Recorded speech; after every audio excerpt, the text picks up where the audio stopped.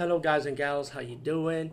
Today I'll be talking about an awesome way to start your free podcast, and I mean free, no catch, no gimmicks. It's totally free, easy to edit, easy to record, and easy to promote and monetize your podcast. It's called Anchor.fm, and I highly recommend you guys and gals check it out and start your own podcast and let your voice be heard.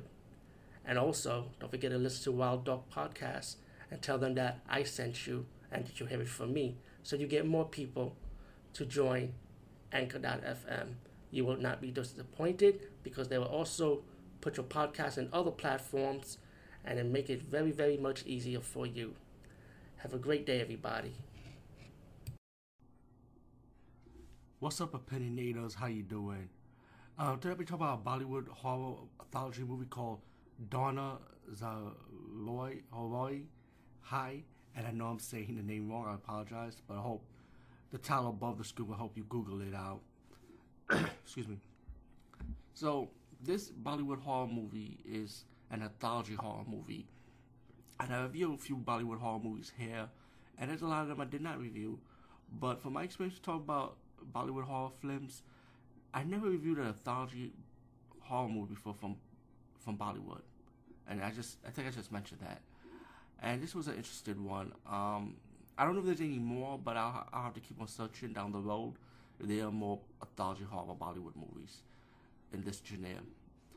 But anyway, this movie is about these kids that enter this haunted bungalow, and they met up with this old woman.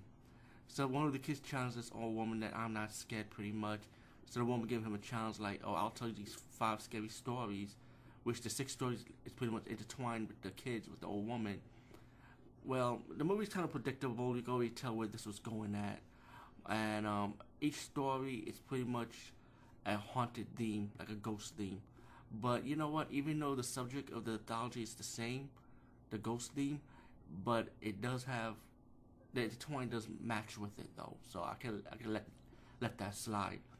What's interesting about this segment is that each of the segment have top Hollywood actors and actresses in this movie, which I was surprised. I thought we like C B actors or C actors in this movie, you know.